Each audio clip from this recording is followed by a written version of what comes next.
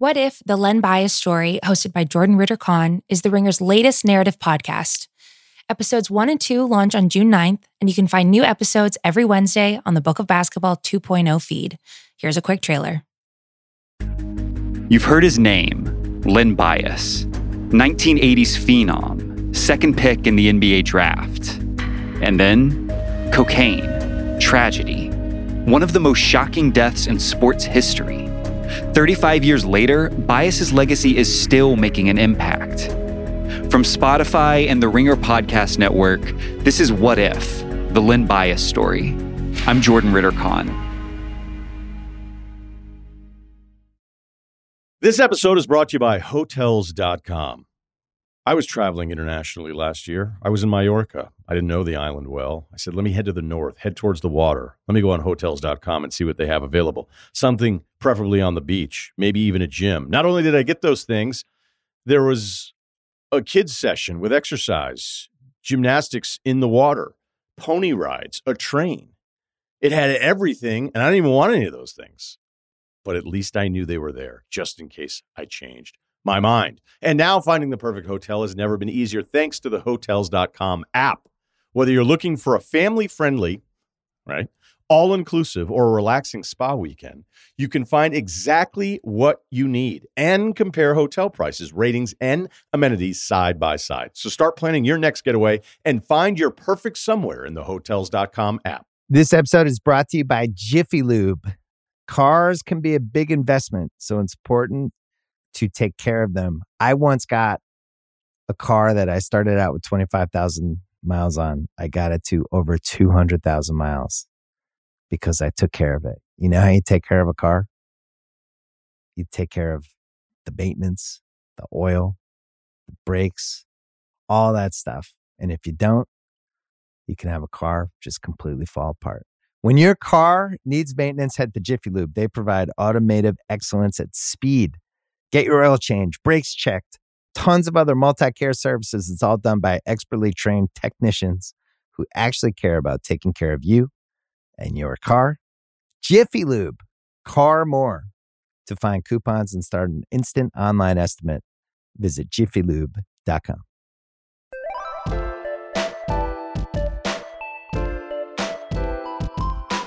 Episode 4 of Flying Coach. I'm Peter Schrager. I am joined by the head coach of the Los Angeles Rams, my co-host, Sean McVay. Sean, how are we doing today? Doing great, Peter. You know, it's been a little bit of a stressful day, but now that I get on with you, it's everything is good. Let's get it going. We got Zac Taylor, head coach of the Bengals. A lot of fireworks to come for this offense. We had Ja'Marr Chase, to already a potent Joe Burrow leading the way. T. Higgins in his second year. Tyler Boyd, don't sleep on him. I'm excited. Maybe not as much as you, Peter, but I'm excited. I think you sold it pretty well. Let's get to Zac Taylor, episode 4, coach of the Bengals and former colleague of Sean McVay's. Zac, what's up, big man? Yeah, appreciate you guys having me. Thrilled to be here. Former Big 12 player of the year as well. Don't forget about that, man. I remember watching Zac thinking, who is this guy balling at Nebraska?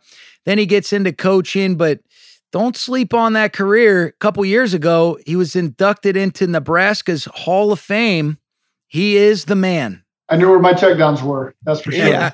He's being modest, but Sean, you're right. I was going through all the stuff, and Zac knows this because I've shown his combine footage every year on Good Morning Football since he's gotten the head coaching job because I just love showing it. He was throwing the ball. He was at the combine as a player, but this is a guy who went 9-3, broke the passing yard record at Nebraska.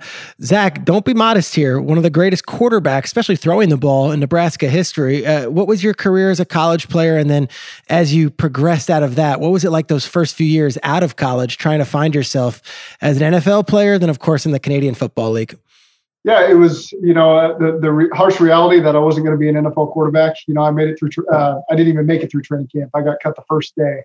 And so quickly transitioned to what I knew best. And that was coaching. I didn't know econ. I didn't know accounting. I struggled in all those classes. So I called it Bill Callahan. I volunteered in Nebraska, and that was my first foot in the door coaching class. So working together our first year, and shoot, I almost said Washington, but with the LA Rams, we our first year, we knew we needed to add some skill guys. And so not only was Zach a good coach, but he was the best coach I've been with in terms of helping facilitate a good workout with these receivers and tight ends because, man, he throws a nice ball where you can evaluate it. Bill Walsh's number one thing he used to say about a quarterback, does he throw a catchable ball? We go on a workout circuit. We're flying all around, man. There was a couple nights where I didn't know if we were going to land, but we got me and Matt LaFleur and Zach Taylor. We're all stuffed into a small little airplane. We're going around working out Gerald Everett and Cooper Kupp. We had Evan Ingram on the list. I don't think there was a dropped ball the whole weekend thanks to the exquisite location that Zach was just putting on all these passes. I kept watching. I'm thinking, I'm not evaluating these receivers, but I'm thinking, all right, Zach, hey, you better be careful. You're going to be a little too good. We might have to throw you in there in some preseason action. You'll be ready to go. I think somewhere in Atlanta, there's some hidden video at Pace Academy of Sean covering Gerald Everett on the 9 route. I probably had to back shoulder him. I'm sure Sean was staying on top of the route, but there was pretty good workout video from that workout back in the day. I think this is great access because I never know what goes on. We just hear this team worked out this player. So let's go there. Gerald Everett's working out in Atlanta somewhere at Pace Academy, and it's literally Zach Taylor throwing them balls, and Sean, you're playing DB. Is that really what we're talking about here? It's part of the insight that we got. And then we decided to have a couple adult beverages later on that night. We made a good weekend of it, but it was. Is that how it usually is, though?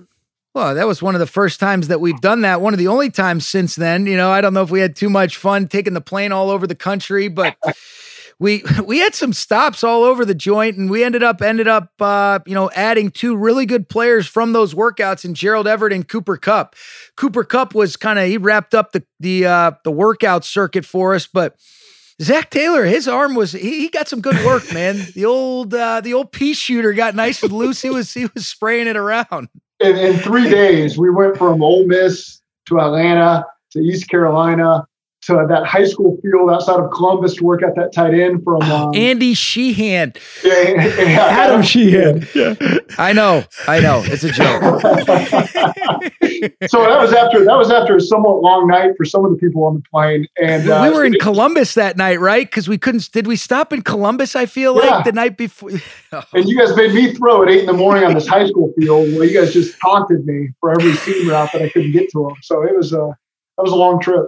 Zach, take us through that first year of working with Sean McVay. Here's this head coach. He's 3 years younger than you. You leave where? You were at the University of Cincinnati before that? Yep. Why'd you join LA? How'd you get in touch with Sean? How did you guys know each other? And what was that transition like in that first year in LA? That's a funny story. Sean and I had met a couple years ago at the Combine. He was at Washington and I was at Miami. Just 2 young guys connected at Shula's probably. Great steakhouse. Right. And so you're right. I was working for Tommy Tuberville and he resigned. So there's a couple of days there where I'm at work and Sean calls me out of the blue. I didn't even know I had Sean's number. I'm actually playing golf and my phone starts ringing and it's Sean McVay's name. I didn't even know if he had my number. I had his number and says, "Hey, I'd like you to come be the assistant receiver coach." And I said, it kind of caught me off guard. LA, I'm from Oklahoma. I've been in Cincinnati. I'm not sure if I'm going to fit in LA. And so I said, "Sean, just give me like a day or 2 to think about it." Yeah, no problem. And so probably an hour later, I hadn't even gotten to lunch. He calls, like, "What's your decision? Are you coming or not?" I'm like, "God, I'm coming. I'm in." That was 2 days for me. I was waiting, man. I was gonna jump on it. Oh, you know what's funny though, Peter? He is a stud. But I had been watching Zach from afar. And Zach and I have talked about this. I remember, because as young coaches, you're a fan of coaching and you admire the way that guys handle themselves. And it's kind of a small fraternity of guys. And I had seen the way that he had handled himself so well with the transition when Dan Campbell became the interim and he became the interim offensive coordinator with Miami. He did a hell of a job. I mean, they were really doing some really good things offensively, but more than anything, watching the way that he handled himself in the press conferences, and you're saying, this guy, I've heard great things about him.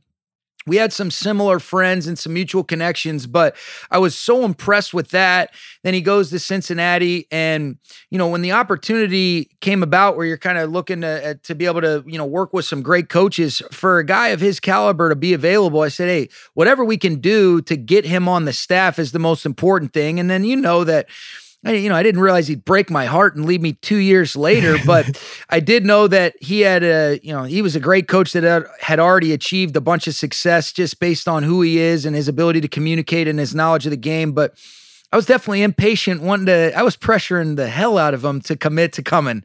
And it all worked out. Just knowing Sean's energy, I hadn't interacted with him too much. And, he sold me on it on an initial call. And I just had to have time to call my wife to tell her I'm moving to LA, start looking for houses, and then the next step is, you're not actually in LA, you're in Thousand Oaks. So, but best decision we made and had a great time there those 2 years we were there. You get there that first year, that staff is the two of you, Matt LaFleur. Who else is on that offensive staff? Because I think someday we'll look back on that and say, wow, that was a pretty amazing collection of talent in one room. Yeah, Shane Waldron was on that staff as well, who's now the OC for the Seahawks. Greg Olson. Yeah, and Greg Olson. I mean, when you look at it, there was a lot of great coaches on that staff, but you look at Greg Olson and Shane are both OCs. Matt and Zach are head coaches. I mean, that's pretty rare in and of itself. And then you had a bunch of other quality coaches as well. Some guys that are still currently with us and some guys that are doing their thing elsewhere. And Zach, when you interviewed for the Bengals, what was your approach to that interview, walking into that room, trying to sell them on, hey, I know I'm a quarterback's coach, and a couple of years ago I was at the University of Cincinnati, but I am ready to be the head coach of the Cincinnati Bengals? I think what's unique working for Sean is he prepares you for that. It's not just a head coach doing his thing and he isolates everybody away from all the things that are on his table. He does a great job of educating everybody on the staff, why he's making decisions and letting everyone know the intent of all the decisions. And so it prepares you without even realizing it to be a head coach. Just the way we practiced, the way we met, Sean filling you in with all the details and why we're doing things big picture. You just walk into an interview and you got a book. You're ready for the interview. You got the book that everyone does. You never even open it up. You're just talking from the heart, talking from experience. And we were still in the middle of a Super Bowl run. And so I'm just talking through our daily life and how we do it because I believed in it, because Sean believes in it, and our players believed in it. And so it's very easy to communicate to organizations when they ask you those questions. One of the things we love doing on this podcast, Zach, is we like going down story time and getting stories from coaches, the things that you've learned, the things that you've experienced. And we have a mutual friend, Zach. I won't say who it is, but he told me, you've got to ask Zach about the time he was in his early 30s working for the Miami Dolphins, and it was his job to recruit Peyton Manning to be a Miami Dolphin. Can you go into story time and take us through that process, that you were the one rolling out the red carpet for, maybe the greatest quarterback of all time? Sure. So we thought wrongly that Peyton was going to fly down to Miami and come work out for us in the indoor bubble. And we'd have a chance to meet with him and interview him. And that is not what happened. What really happened was one day at about 11 a.m., someone came in my office and said, well, hey, we're on a plane at noon to Indy, and you need to put your cut up to sell Peyton Manning on our system. This is in early March. And I didn't even know what our system was. Mike Sherman had just come from Texas A&M. Joe Philbin had come from Green Bay. Yeah, we'd had some conversations, but we didn't have the players practicing yet. We weren't meeting with the players till late April. We were still in the free agent process very much so. So everybody kind of, coaches know how that works. You're kind of in the personnel section of the offseason, and then you're going to get to the playbook. And so I'm putting together this cut up of 200 plays. So Ryan Tannehill at Texas A&M and Aaron Rodgers at Green Bay. And I'm the quarterback coach, but I'm the only one on the play. It's the owner, the GM, Joe Philbin, Mike Sherman, and me. So I am the quality control on that airplane. So I grab a projector. I've got one of the things to carry to project on the projector. I've got the laptop. I've got the remotes. I'm on this private airplane. I put it on. I'm so out of my element at this point. Yeah. I get on the plane. I'm terrified.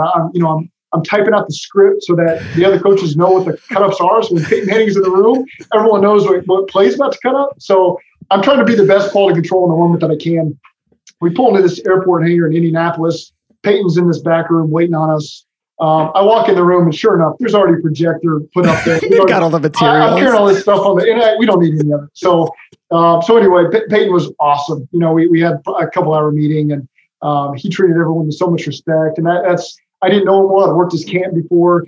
There's no way he knew who I was when I walked in the room, but he's such a good guy. He figured it out very quickly and talked to me about the camp and how he met me years ago. And I can't imagine he actually remembered that, but He was just a salty to earth guy, and I was really impressed. And obviously, he didn't choose the Miami Dolphins; he chose Denver. But it certainly was a nice memory to have. Sean, we got Denver coming in with John Elway. They take him to the country club. He's having lunch with John Elway. They're playing golf.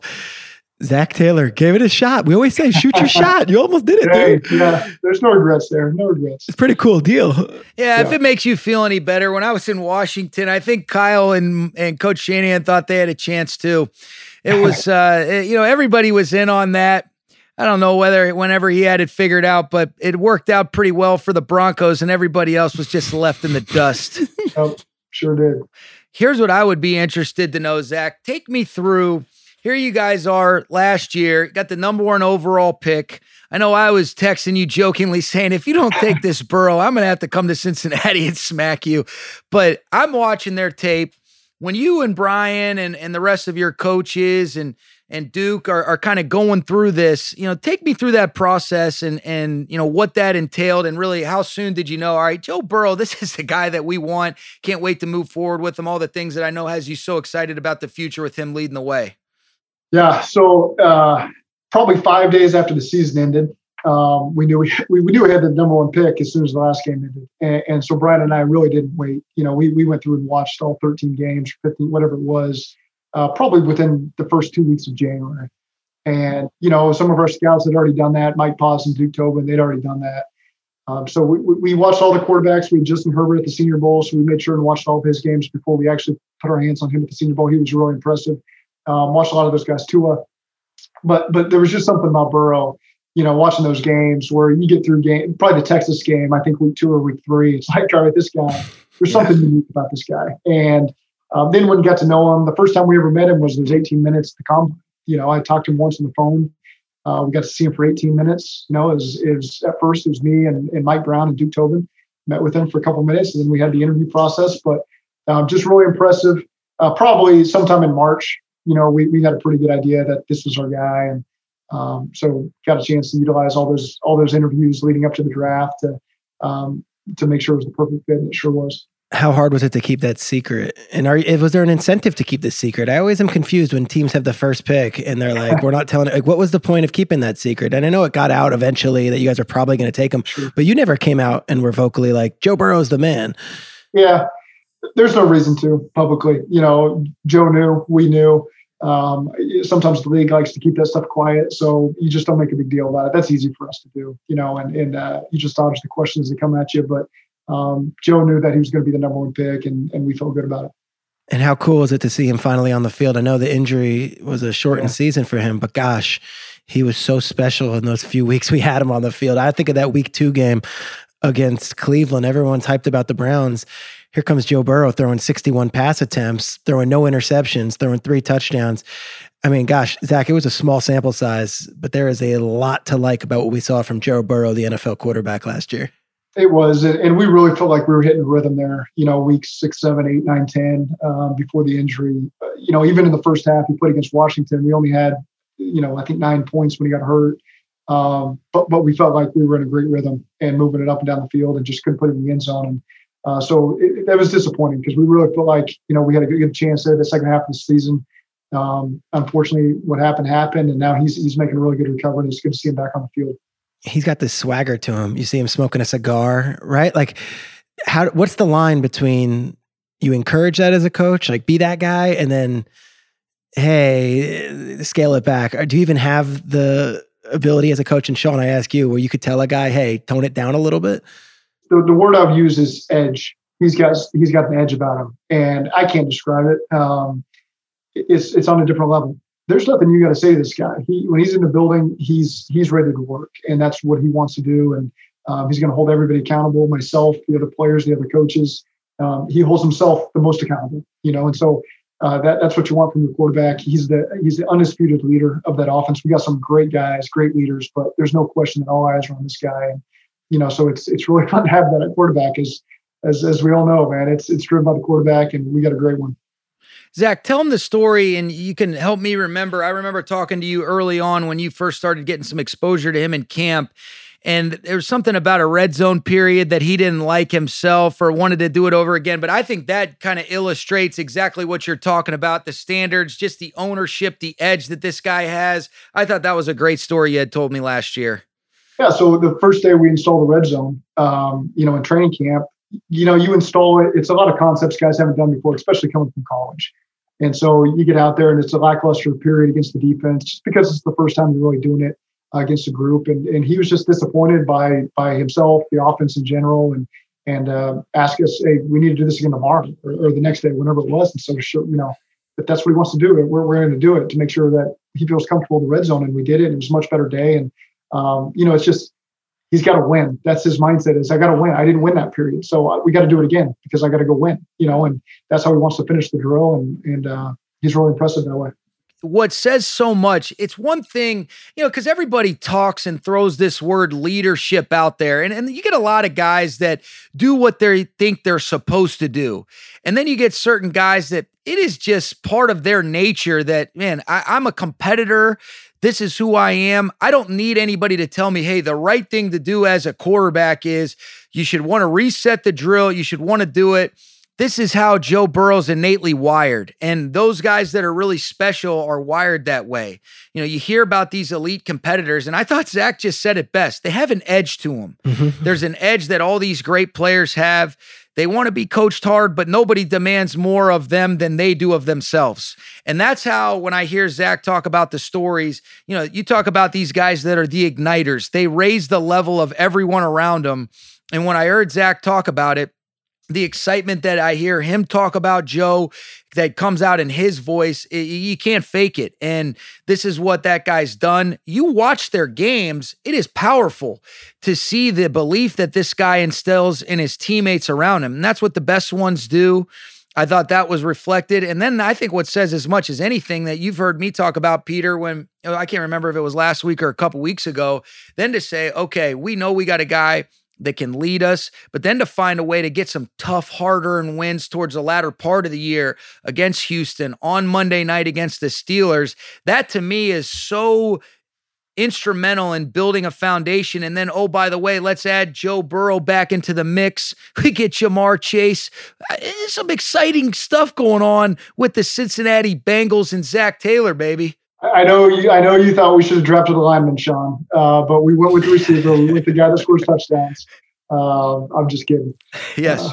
Yeah, you've texted me 2 years in a row now on your top 5 picks in the draft. Usually playmakers. Hey, I know you didn't need my help on those, but you'll thank me later. Ja'Marr Chase was the pick, and obviously publicly it was Sewell, Chase, Waddle. What'd you guys see from Chase? And besides him just being a wide receiver and you loving that dynamic position, what'd you see in Chase that made him worthy of the number 5 overall pick? Playmaker is the first word he used. And it's not just outside as an X receiver down the field making 50-50 contested plays. This guy's got a great understanding of the nuances of route running. He's patient. He's got really strong hands. His lower body is similar to a running back. I mean, he's 6 feet, 207. And so similar to Cooper Kupp in the sense that he's got unbelievable body control. He's running full speed, but when he judges where the ball's at, he can shut his body down and have that great control now to run after the catch and maximize it. And it's hard to bring him down on first contact, just like Cooper. He usually makes that first guy miss or pulls through the tackle, and then he's got the top end speed to finish it off. I mean, there's countless looky routes, Sean, and all these routes where he makes that first guy miss, and then he takes it 70 for a touchdown. So that's just a game-breaking element that's really exciting to add on top of Tyler Boyd, on top of T. Higgins, who's going to have a great second year, and we got a lot of other guys behind him. So just really excited about that group as a whole. Can I ask if Mr. Burrow comes and knocks on the door or gives you a text at any point and says, "Hey, I did throw 20 touchdown passes to this cat a couple." Does that even come into play that they had this connection and that, hey, maybe the quarterback would be a little happy to have his guy?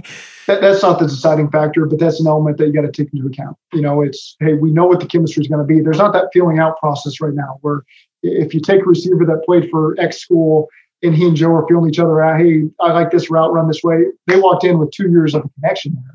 And they hit the ground running. Joe knows how to speak to him. He knows how to communicate with him. Ja'Marr's the same way. So you've seen that connection just from OTA number 1. You already see it right out the gate. But that wasn't Joe's personality. Come in and say, hey, you got to take this guy. It was me asking the questions. Hey, do you want to play with him? Yeah, I do. what would your excitement level be out of 10? It'd be a 10. Okay, well, I don't really need to add too many other questions here. So it was good. He is. You know what's amazing? How much did it matter, if at all, that you're watching the most recent tape of Ja'Marr and it's Joe throwing him the ball where he's winning the Biletnikoff Award? Like the crazy thing is here you are, you're watching a guy that, Herbert has a great year, Joe Burrow has a great year, and Justin Jefferson, oh, by the way, was the, a receiver on that LSU team. And the guy that ends up winning the Biletnikoff that year is Ja'Marr Chase. I mean, watching that team was unbelievable. And you can't help but say, like, man, I can't believe that this is the most recent film that I'm watching. Did that affect you guys at all or not so much?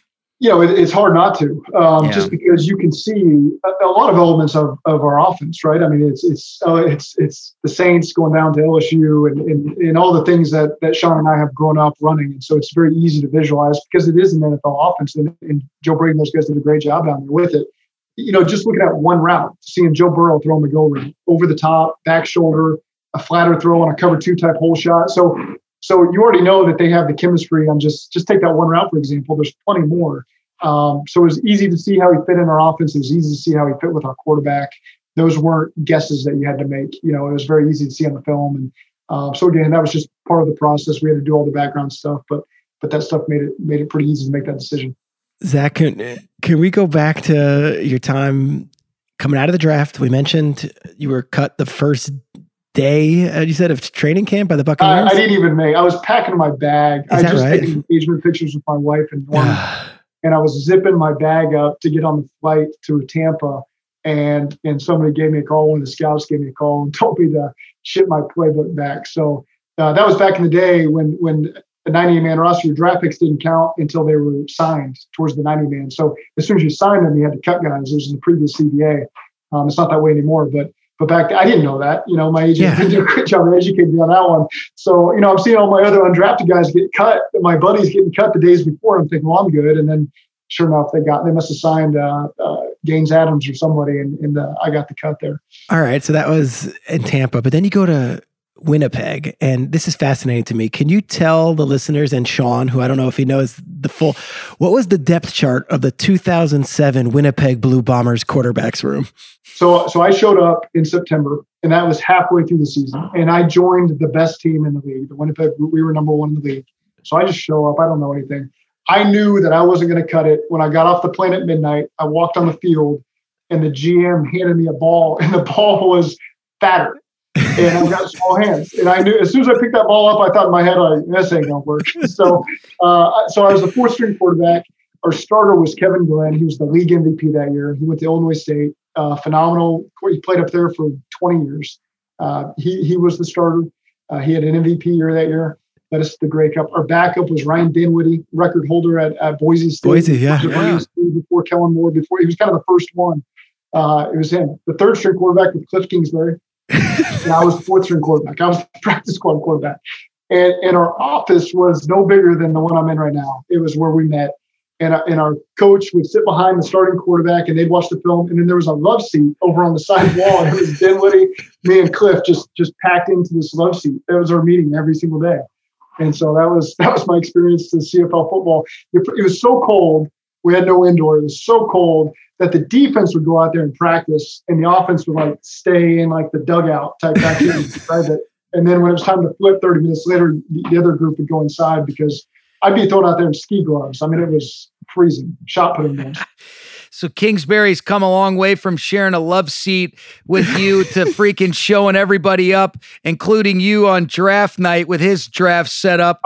You didn't even have a desk in yours. Zach, we got to talk about it. So you had the first pick overall. It's the first home draft. Cliff is in his, whatever you want to call that thing. Hey, Zach, we got one ball guy and one guy worried about getting dates. Seriously, Zach, what'd you you didn't even have a desk in the office. It was just a blank white room. What was going on? I think Cliff and I lead drastically different lives. Okay, as you can see by my 5-year-old girl's headphones here. So I got this great crew. It's COVID. This crew comes in and build. This was a garage that I'm in right now, and that's what you saw on TV. They come in and in 7 days, they build me an office because we realize this COVID thing's serious. Yeah. We're going to work from home. I can't sit on my couch hunched over for the next 4 months. So these guys do a great job. They build this office for me. And I ordered this furniture that you see 2 weeks before the draft. And I cannot get this company to get it to me. And so it's the day of, they're telling me it's going to be there. It doesn't show up. So God bless the people around me are helping me. They're putting a desk in there, just trying to do something. It didn't even cross my mind how big of a deal it was going to be, to be honest with you. But it sure enough was. And, I got all that I was a Hertz, manager at the counter and trying to give people their keys and their room keys and things like that. So people had some fun with it, and it's all good. I was hoping for redemption this year because, as you can see, it's not so bad. I haven't. No, it's looking good, man. You have now you got the swag going again. I was, it was almost like I didn't want COVID. I just needed to be a close contact. So you're knocked out of the office, and I got to do it from home and show up on TV again and get a chance to show off my new digs. This episode is brought to you by Thomas's. Thomas's presents Pondering the Bagel with Tom. Oh, the paradox of the bagel. 'Tis crunchy yet soft, 'tis filling yet has a hole. 'Tis a vehicle for spreads, but only travels from toaster to plate. Thomas's, huzzah, a toast to breakfast. This episode is brought to you by Anytime Fitness. We're not all professional athletes, but we all have health goals. That's why Anytime Fitness gives you access to personalized plans and support from a coach. Plus, you can track your training, nutrition, and recovery progress with the Anytime Fitness app, just like the pros. With 24/7 access to more than 5,000 gyms worldwide, get more from your gym membership. Visit anytimefitness.com to try it for free today. Terms, conditions, restrictions all apply. See website for details. So, Zach, you've, I know we've talked about, you've listened to the show. Unfortunately, I could probably fill this segment and the rest of all of the episodes, as I've alluded to, on some regrettable play calls, to say the least. Whether it's your tenure with the Miami Dolphins or with the Bengals right now, give me a moment that you say, what the hell was I thinking? And where were you guys as my assistant coaches to help me say, don't do that dumb, what?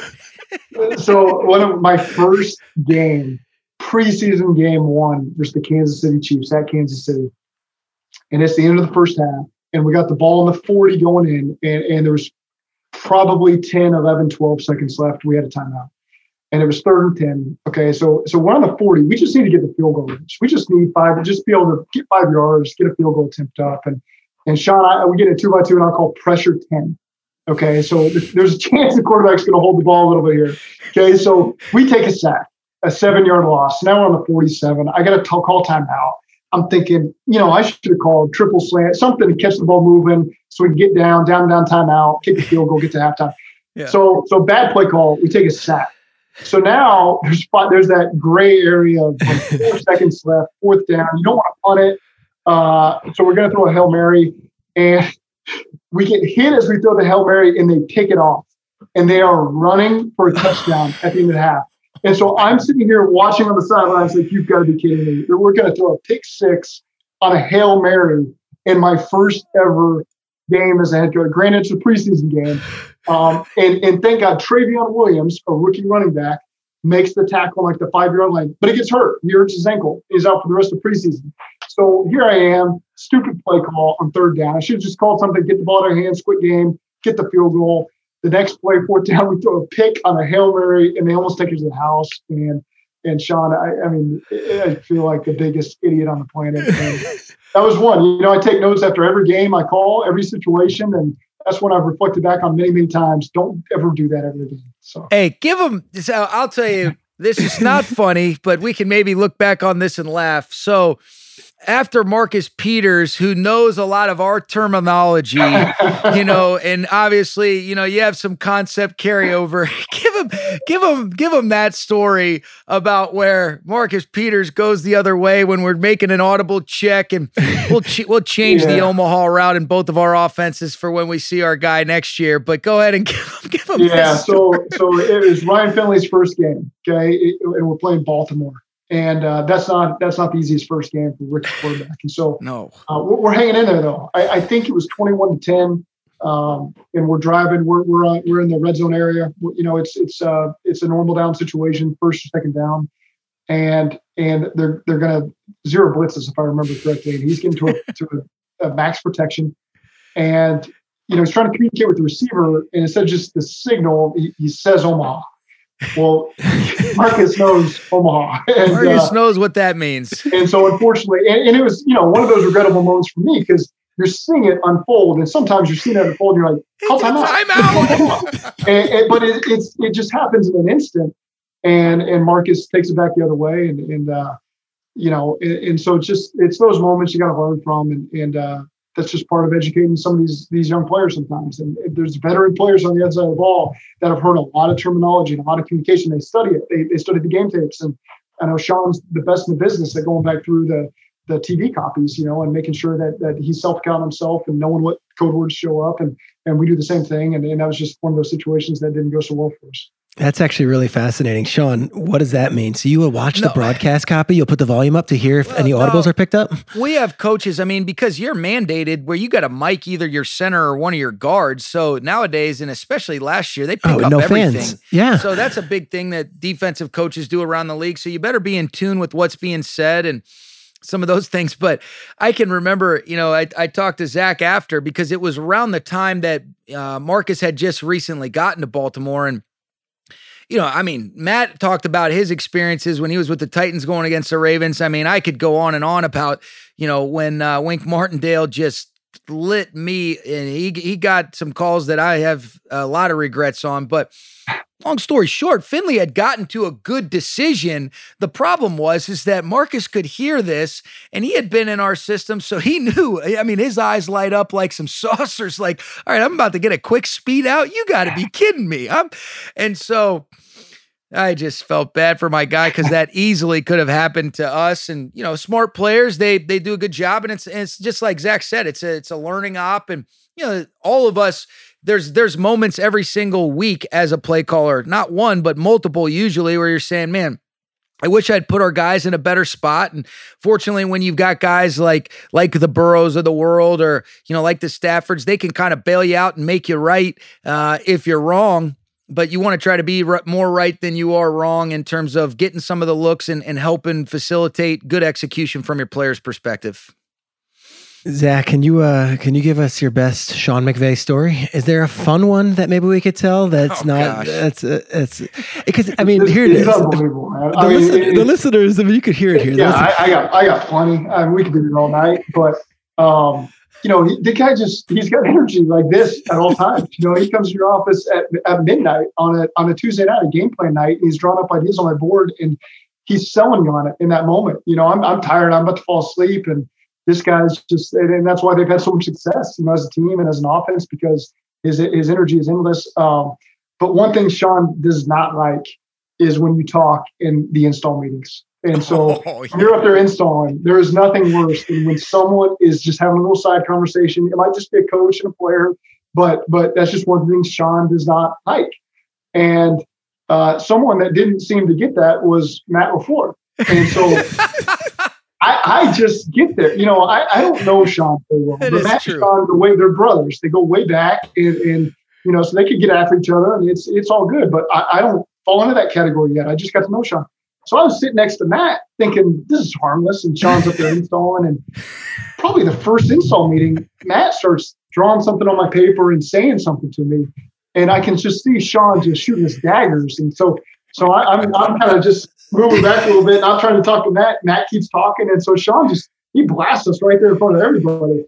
And so I think, okay, all right, I learned my lesson, so the next day, I scoot a little further down from Matt. And Matt he comes back for more. It's almost like he liked it. So he's trying to talk to me again. So then eventually I just had to move a row back and just totally distance myself from Matt, who's the greatest, most genuine person on the planet. But for whatever reason, he really liked to talk in those install meetings. And I learned real fast, Sean does not like that. So I distanced myself quickly, and I found a spot in the row behind me. And I don't know if Sean remembers that too well. Oh, you know what? I remember Matt making me want to Yes, Matt would.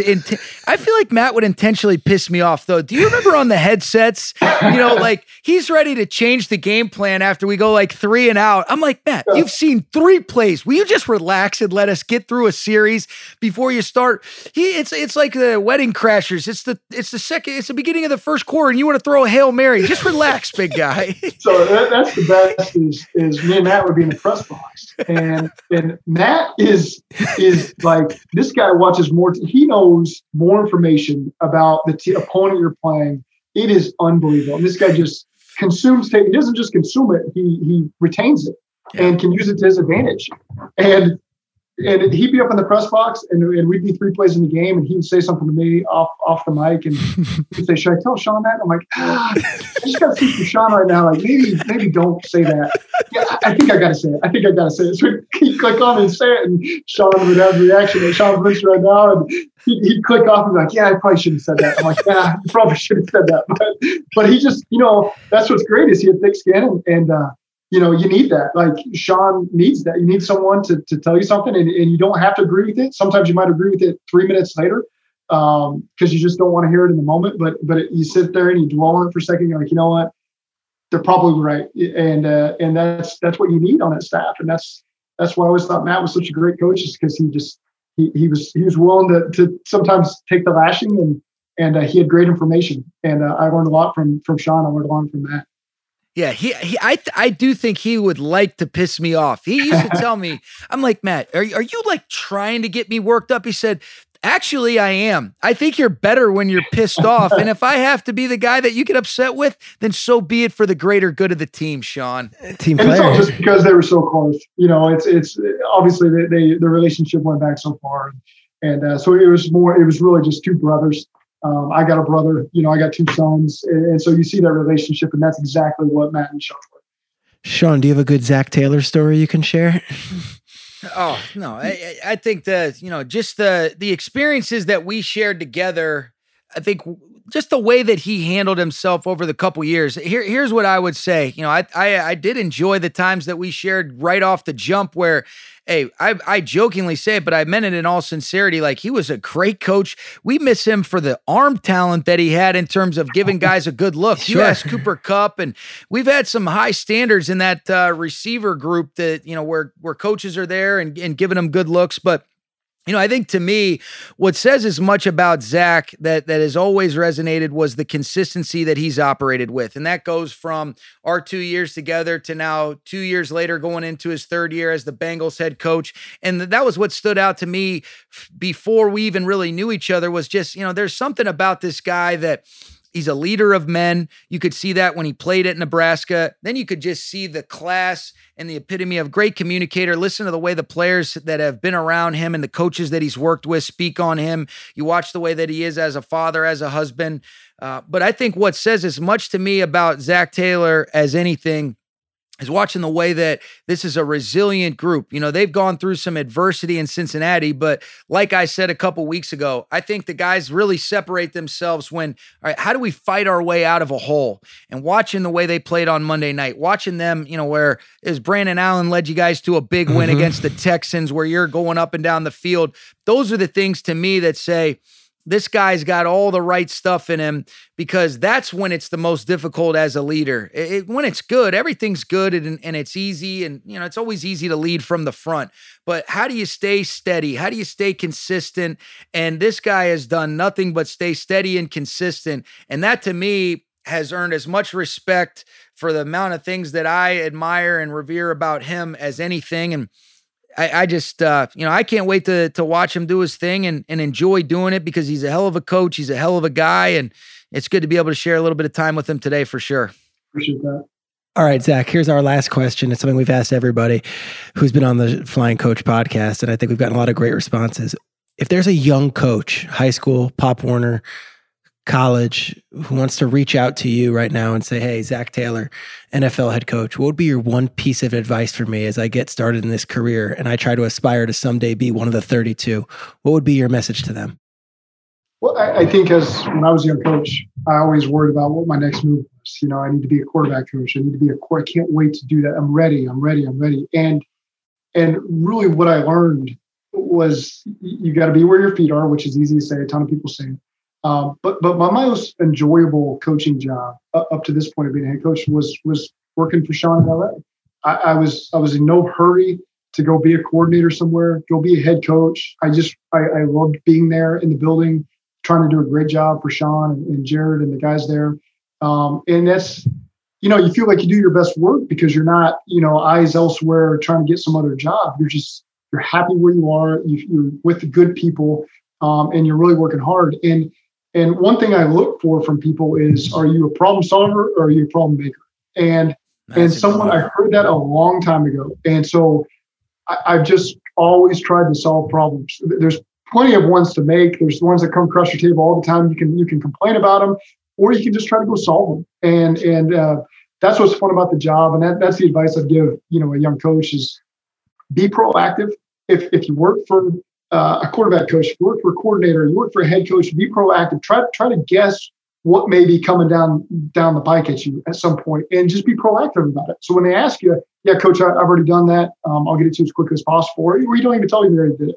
You just give it to them, and they're impressed. But just do your best. Be the best quality control you can be. Be the best coordinator you can be. Be the best tight end coach you can be. Whatever it is, enjoy that, and great opportunities will come your way as long as you're doing that. But again, just be a problem solver. Don't be the guy that throws a ton of problems at everybody and lets them figure it out. Just be creative and figure out ways to solve it. If you had to say, I love that. Are you a problem solver or a problem maker? That's so good. I'm definitely stealing that one from you, Zach. If you had to say two things, or, it might not be just two, but when you're looking and you're filling out your staff, these are the things that are non-negotiable.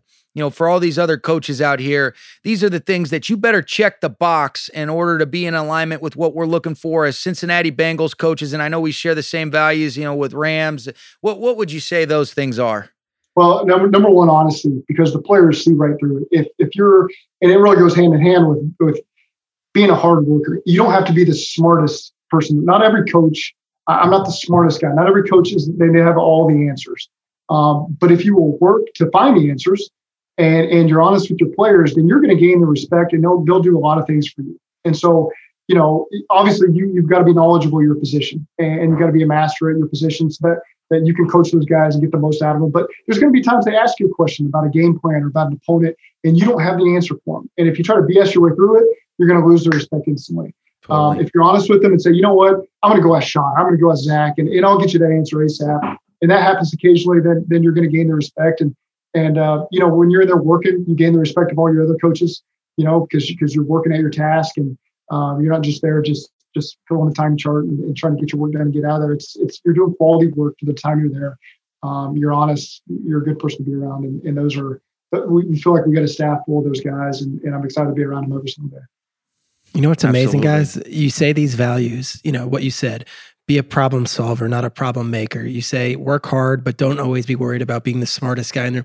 That applies to corporate culture. That applies to all team sports. I think those are just good core values to have as someone in the world today. As far as being a person trying to work towards a goal with a team, I see it from both of you guys that you're great leaders, but you also respect the work that is put in, and not just for show, not just, hey, look what I did.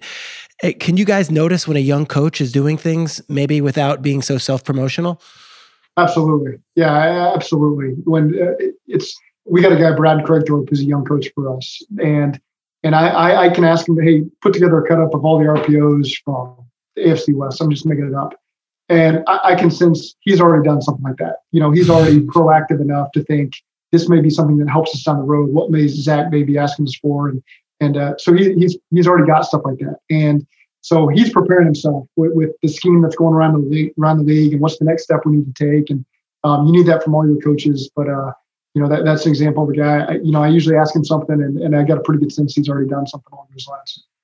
Yeah, those are the things. And really, that's what Zach did. That's what I'd like to think hopefully I've done before. And a lot of the great coaches I've been around, they have a role and responsibilities. And you got these general guidelines for what you're looking for, but they redefine the role. They make it even better than what you're looking for. That to me is what the best ones do.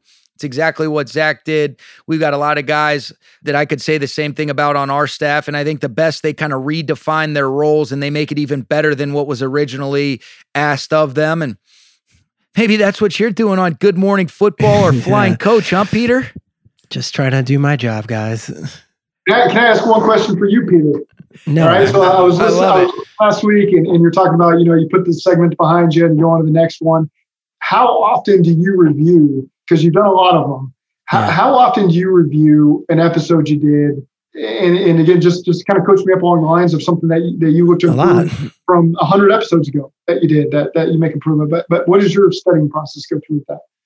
I think in the first year of the show, I would get caught saying things, and I would check myself the next day or right after I said it and be like, do I actually feel that way? Do I actually really feel that way? And it's like you catch yourself and you say, all right, as long as I'm authentic and I believe it and it's accurate in what I know, that's fine. But I'll never forget. I came in, it was the Monday after the Giants. They might have beaten Sean's Washington team, and they were going to the playoffs. They were playing the Packers the next week in like 7 days.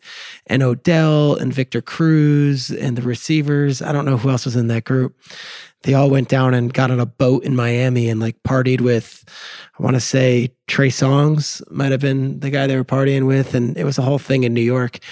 And for whatever reason, I came on Monday morning, Tuesday morning, and I was outraged. What are they doing? Don't they realize they have a game? And there's time for that in the off season. And whether that's true or not, that's not me. I don't feel that way. In my heart of hearts, I did not feel that way. So I caught myself and I'm like, all right. I got caught up in the story, and I knew that WFAN, the local New York radio station, would be going that route. And I like played like New York crotchety sports fan. And I'm like, that's not authentic. So I think the whole thing with me, and I appreciate you even asking the question, is authenticity. And do I really feel that way? And if I do feel that way, am I willing to back that up if I was to be asked again tomorrow and the day after that and the day after that? So did the Giants boat cruise or boat trip really upset me? No. I mean, they ended up getting the doors blown off them the next week, but one thing's irrelevant to the other. I was doing theater. I was fake upset. And I think anyone who knows me knew that wasn't my true self. And I learned that was just something I did. And you try to move on and try to be authentic to yourself. Yes, that is not in alignment with who you are. We all know that. Made for some entertaining TV, Sean. All right, Zach. You're awesome, Zach. I appreciate you doing this with us, brother. You bet, guys. That was a blast. Zach, you're so good, dude. We appreciate you coming on. And each week we're seeing a different side of the coaches, and we appreciate you letting us inside and giving us access to the guy you are beyond what we see on the sidelines and necessarily in the press media availability. I appreciate you guys. You guys were awesome. And just glad to do it. Glad to be part of it. This episode is brought to you by Atlassian. Atlassian software like Jira, Confluence, and Trello help power global collaboration for all teams so they can accomplish everything that's impossible alone. Because individually we're great, but together we're so much better. Learn how to unleash the potential of your team at Atlassian.com. Atlassian.com. Atlassian. Tap the banner or visit this episode's page to learn more. Zach was great. Sean, I don't think the listeners at home have ever heard Zach Taylor like that. To be honest, I didn't know he had that big of personality. He was really good. Yeah, that's who he is. That's what I think has been good about this, Peter, is these last few weeks have really, you've gotten to see a different side of some of these coaches that have a lot more personality than sometimes we feel like you can really show in some of these rigid settings where, you're answering questions and you might be stressed out after, things don't go well. I know I can certainly attest to that, but it's been great having these guys on, appreciative of their time without a doubt, knowing how busy they are. Zach was awesome. He was gracious of his time. And he adds to a great list that we've had. And we've already had now Robert Saleh, Matt LaFleur, Cliff Kingsbury. Hopefully we'll get on some more in the next couple of weeks. But before we wrap this episode, we got to get to the portion of the podcast that everyone is talking about. There's so much buzz in the air. It's called the reader emails and the voicemail, and it's trending and it's trademarked and it's got a snazzy name, but the reader emails, reader or listener, I don't even know. Craig Horlbeck, you're our producer. What are we calling this thing? Well, I think how do you guys feel about me just printing some shirts out? The emails and the voicemails, Flying Coach. Those will sell quick, I bet. They're hot. They're trending. Why do I sense sarcasm in your voice, Craig? Well, Peter, one of these weeks, you're going to come with something better than the emails and the voicemails. I don't know what it is, but surprise me next week. Otherwise, it'll be my final Flying Coach podcast as a co-host with you. We'll be changing it promptly. We'll be changing it soon. Craig, why don't we get to it though? Let's do it. What's our first email this week? All right. This is from Brian in Woodstock, Georgia. He says, I consider the Washington football team coaching staff from 2010 to 2013 to be this generation's Cleveland Browns coaching staff from 91 to 94 under Belichick in terms of being a cradle of future great coaches. Can you tell me one thing you learned from Coach Mike Shanahan about creating a winning culture and developing young leaders? Yeah, I think the main thing that stands out about Coach Shanahan is the consistency. It's easy to say, hard to do. You know, everybody's got these buzzwords, but the way that we define consistency is it's the truest measurement of performance. And when you're a Hall of Fame caliber coach like him, he consistently expected the same thing. He was consistent in his standards that he upheld himself as a leader, as a head coach. He demanded that of the players. And I thought he really demanded that as, of his coaches. You know, he's one of those guys that you wanted to work hard because you always knew he was on every little detail that was going on. There was no stone that was unturned. There was a healthy competitiveness that our staff had amongst one another in that environment that he really created. But the consistency and the standards that he upheld day in and day out is something that I'll forever take with me. And then really, I think a commitment to a philosophy. You know, those things really stood out. You know, he's one of the original coaches that did such a phenomenal job of marrying the run and the pass. And that's really something that you see for a lot of these upper echelon offenses in any really in any level of football. And Coach Shanahan epitomized that as much as anybody. Sean, can I ask you a question about Shanahan? So you're there. Yep. And for a while, Kyle is in between you, his son. Did you have direct access to Mike also? Like, what was the dynamic there with all those young coaches? Because his son is one of them. Yeah, I did. And Coach was the true CEO head coach. He knew everything that was going on from offense to defense to the kicking game. You could see, this was, it was his offensive system, but Kyle had really taken it and done a phenomenal job with he and Coach Kubiak at Houston and really kind of had made it his own. But there was always a great collaboration. I thought it was really cool watching, two great coaches and Kyle and Mike really have a great father-son relationship, but also you talk about two high caliber football coaches and the ways that they operated day in and day out. And so there was a lot of interaction. I was in essence Kyle's quality control coach. And so I was drawing the pass pictures. I was doing all the breakdowns. And so it was, you operate at a standard that, you really realize that, hey, that there's a reason why Kyle's been as successful as he has. And, he was great about being demanding. And I think that's what made a lot of these guys that have worked with him and for him a lot better coach. Myself, Matt LaFleur, you got guys like Mike LaFleur, Robert Saleh now, and even, Mike McDaniel's doing a great job as the OC for the Niners. Okay, last question here before we get to the voicemail. This is from Andrew in Wisconsin. He asks, Coach McVay mentioned watching college football to find innovative plays in a previous episode. I was wondering if he could tell us which college coaches he regularly watches and finds to be the most innovative. Perhaps the next Cliff Kingsbury, but probably not as handsome. Nice. Lincoln Riley is a guy that I've loved watching what they've done since he's been there. And then I kind of mentioned it last week, but whether it was a couple years back when you watched Joe Burrow and what Joe Brady did a phenomenal job with all their explosives and success and efficiency offensively. And then, you look at last year, arguably one of the best college football offenses in the history of the game was what Alabama did. And I thought Steve Sarkisian was outstanding. Obviously, they had a lot of great players, but, you talk about from a schematic standpoint, putting pressure on people, being able to do a lot of different things, whether it's tempo, formations, motions, different ways of creating explosives, being balanced, running and throwing the football.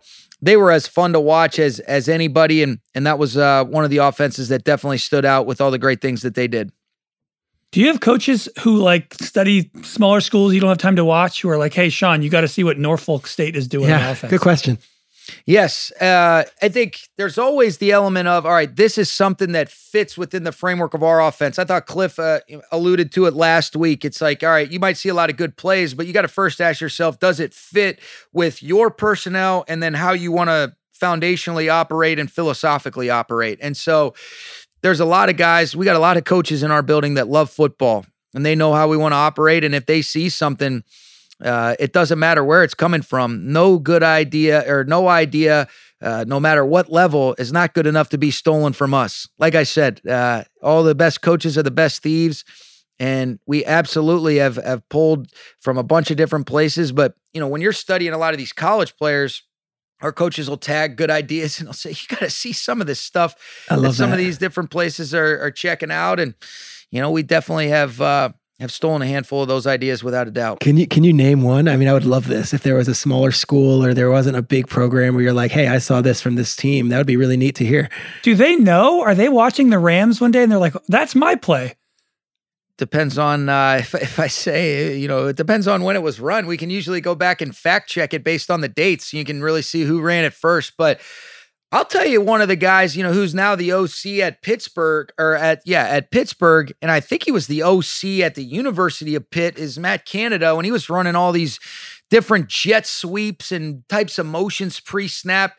That was something that I remember seeing a couple years ago. Some of our coaches brought that to my attention, and that had somewhat of an influence on what we started really doing in 2018. And, even going back to before we got here, some of the different ways that they were utilizing Tavon Austin when Brian Schottenheimer was the OC. Those are things that, it's all right. What are the best ways to express the skill set of your players, your personnel? And, that's one of the things that kind of off the top of my head came to mind. And I mean, we implement some things that I learned when I was at Marist, running the triple option. It just might be, instead of under the center running triple option, you do a variation of kind of reading one instead of having to block them and trying to change the math in a favorable manner for you offensively or vice versa defensively.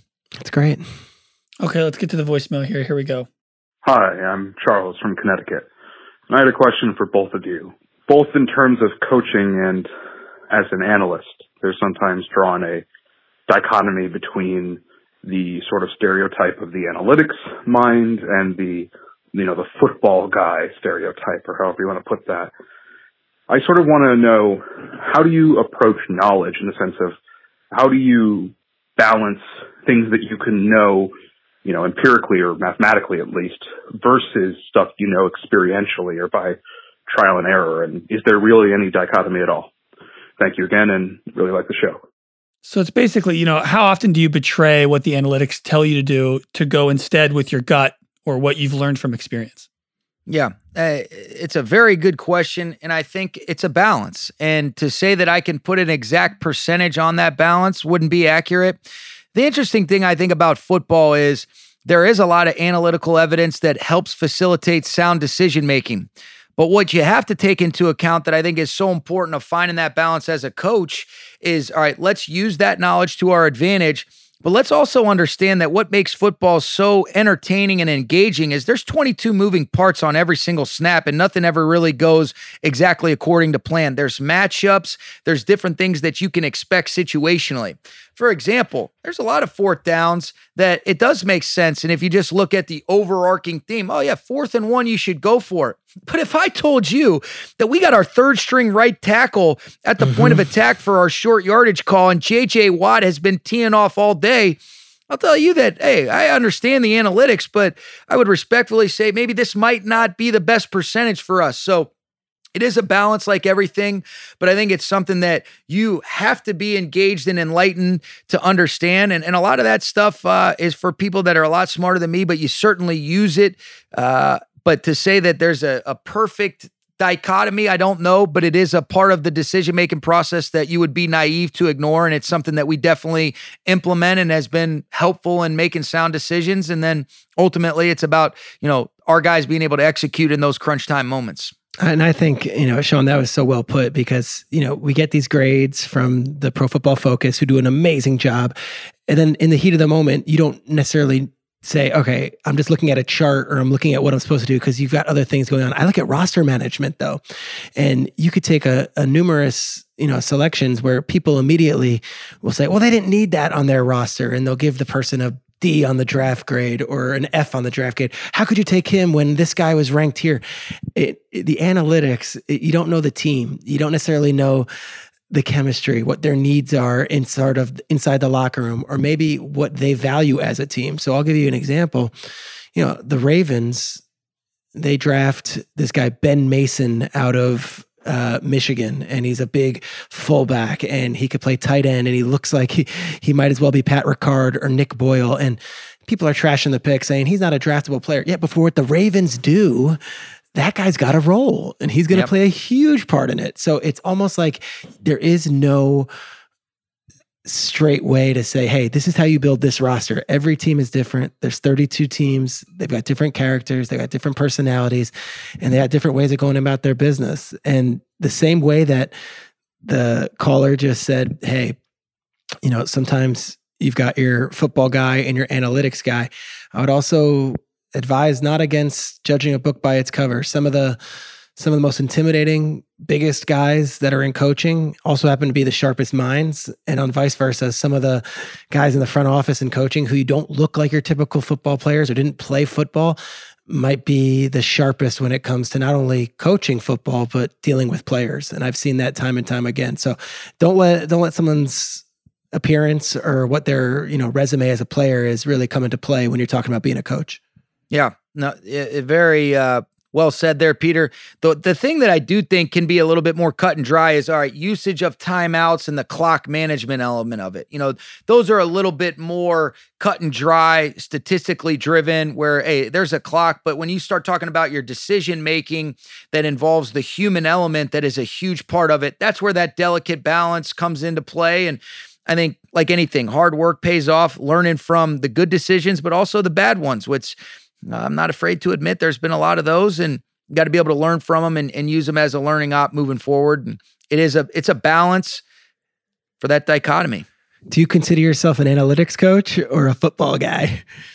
Oh, I think you got to be able to balance both. I think there's a lot of things that analytically, sometimes I would maybe go against the grain based on, all right, well, there's a whole week of preparation. There are those 22 moving parts that might go against the grain for some of the analytically driven decisions on, you go for it here or different things like that. Those are the things that I think you have to take into account. And yeah, it is a big part of it, but also the matchups, the players, the time in the game, the situation, the feel for the flow of the game. That's where I think a lot of these great decision makers in our game really separate themselves by that feel that they have, but balance in both ends of the spectrum because they are both important.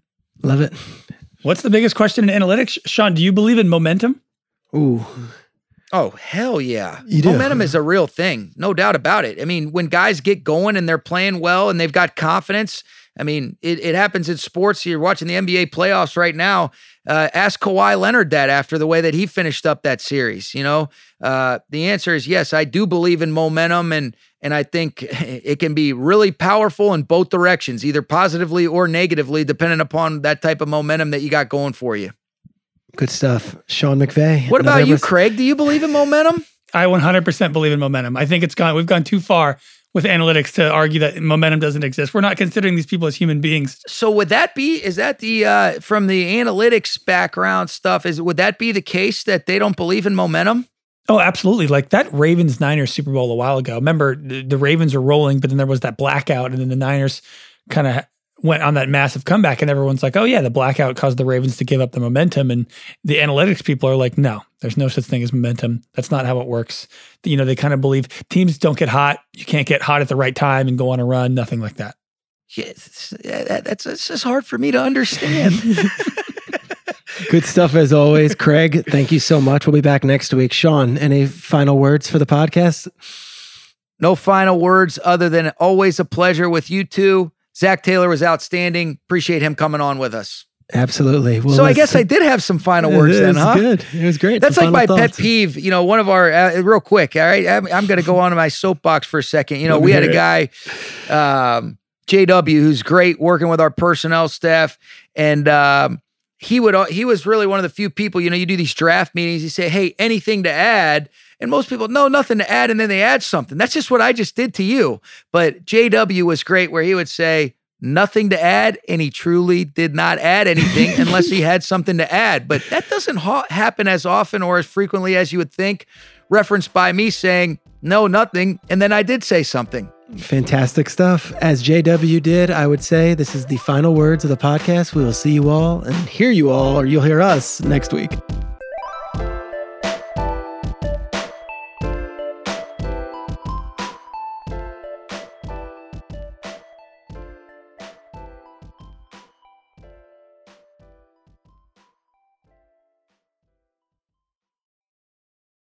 This episode is brought to you by State Farm. You might say all kinds of stuff when things go wrong, but these are the words you really need to remember. Like a good neighbor, State Farm is there.